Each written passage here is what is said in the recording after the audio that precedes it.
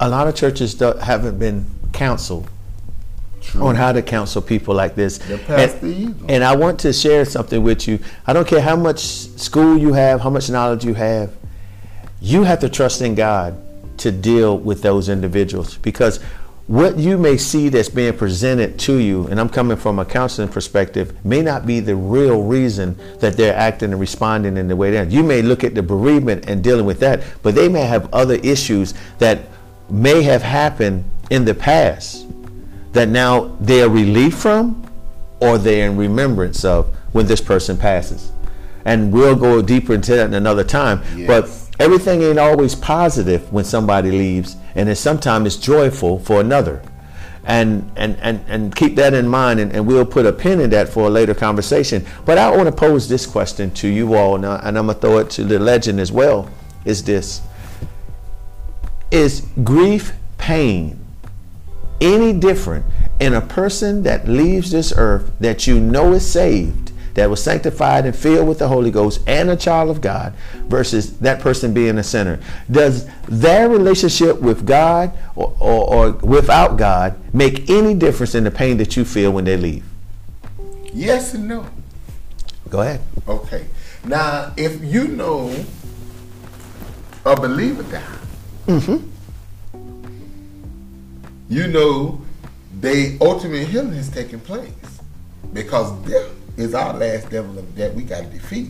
So for a believer, you know that when they die, they go into a resting place. But the unbeliever, when they die, they face sin. Okay. And hell they going. So I think for an unbeliever, the grief should be worse. You would think. I would think. But I'm going to ask you this as a person. As a person. Your brother was a believer. Yes. Reggie. Tell me his death would have changed any if he was a non-believer when it come to you in the absence, the void that you're missing now. Does that change? No. You just give you a sense of comfort in your mind that you know he's going to heaven. That's right. But that pain is still real. It doesn't change. It doesn't. And that's one thing I have a problem with the church, because the church try to convince you that we need to be more glorious in the fact of their afterlife than deal with the pain that you're dealing with now. See, we want to surface on, oh, they're going on to be with God and all their worries and all that stuff. That's a good thing. But they're not dealing with you. And that's the problem that I have when people deal with churches and deal with loss of the family. When you go talk to the family, where you keep on rehashing the individual that is gone. See, that part you can't fix. Yeah. What you need to be is trying to encourage them that, you know what, let's reward all the great things and remember some of the bad. Yes. Remember the lessons that were taught. But the most of all, we want you to become the better you, the best you can be while dealing with this loss. Because this loss is going to go on for years. It's not going to end. Because I tell people when I'm having counseling sessions with them, especially when it deals with loss, is I tell them, always remember this. It took you a long period of time to build this relationship with this individual, which may look like a short time now. But when your pain start hurting, it's going to take an even longer time to deal with. Yes. So quick to get in a relationship with them, but it's going to longer time to divorce and separate. Not that you're trying to forget them, but you have to move on. And teaching people to move on at an early stage or in an opportune time may be just as detrimental as not saying nothing at all to them.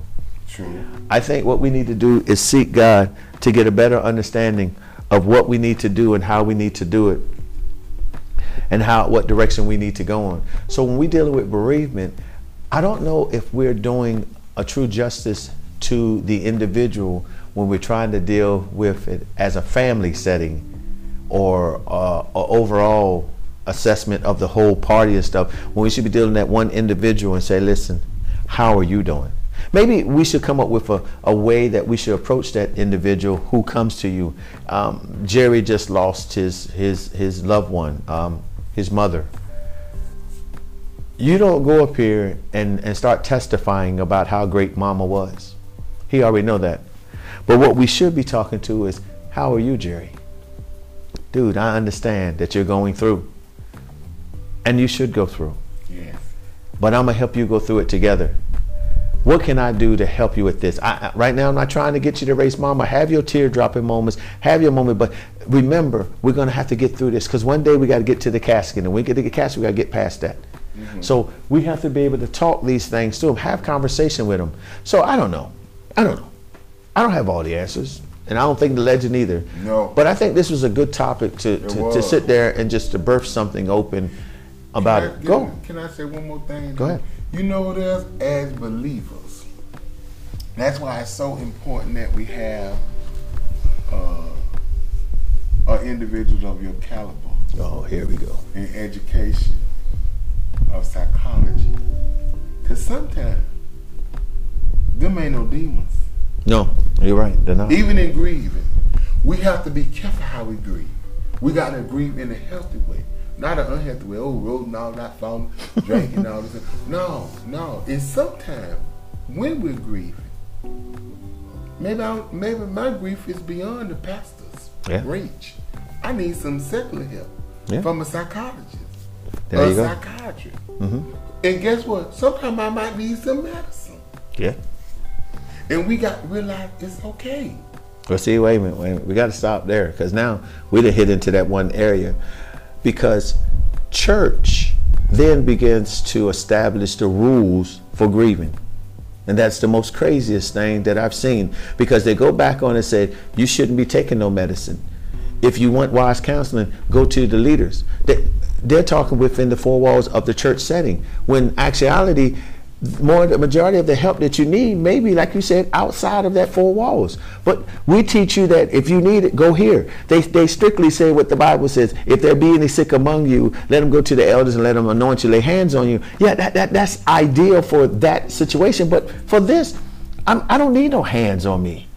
I don't need this, because then they're going to throw up this one question. If my mom was sick, using the same example we had, well, why y'all elders ain't go lay hands on her and she recover? Then what you going to say? It wasn't his will? Well, it ain't his will for me not take this medicine. See how they could go quickly in two different ways? See, the problem is, what I'm saying to you all that listen to this thing, you assess your own situation. Yeah. You choose what's best for you. And I'm not saying the church can't help you, and I'm not going to say they don't have people out here can help you, but I'm going to tell you this. If you're doing anything that is damaging yourself, that's probably the worst way to go. If you wasn't a drinker, now all of a sudden you become a massive drinker, or you start doing drugs, or start doing all these other wildly things, you're only hurting your body. Yeah. And believe it or not, later down the road, you're going to pay for them actions. And you need some help. Yes.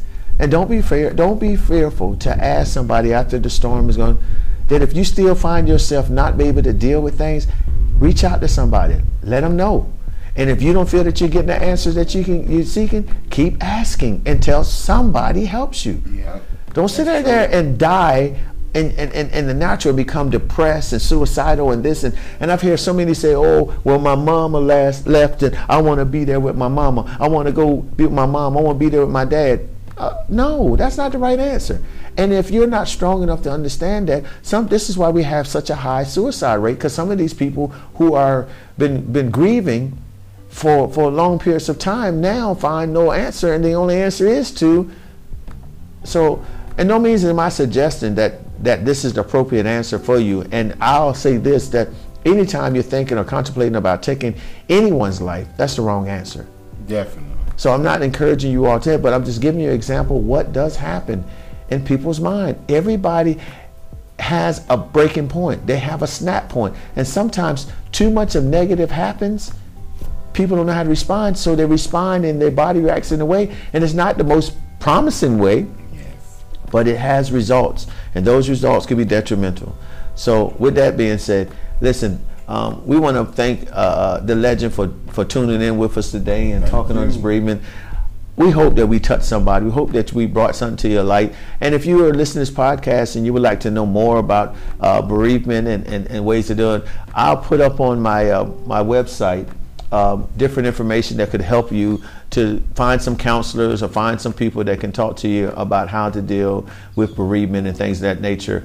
Some of the people that we're partnering up with will be able to help you out along the way. So if you need to know more, go ahead and hit me at my email, apostlejtjohnson@gmail.com, and I'll tell you more about who are some of the connections that you can link up with to help you in some of your crises or some situations where you need some help. And never be fearful of going visit these specialists and professionals that have got school trained and all these certificates to help people like us who are dealing with things. And I say like us because all of us have something that we could be helped with. With that being said, hey, it was Spiritual Breath. It was an honor being with you, and I pray that you receive something. Have a blessed one. Later.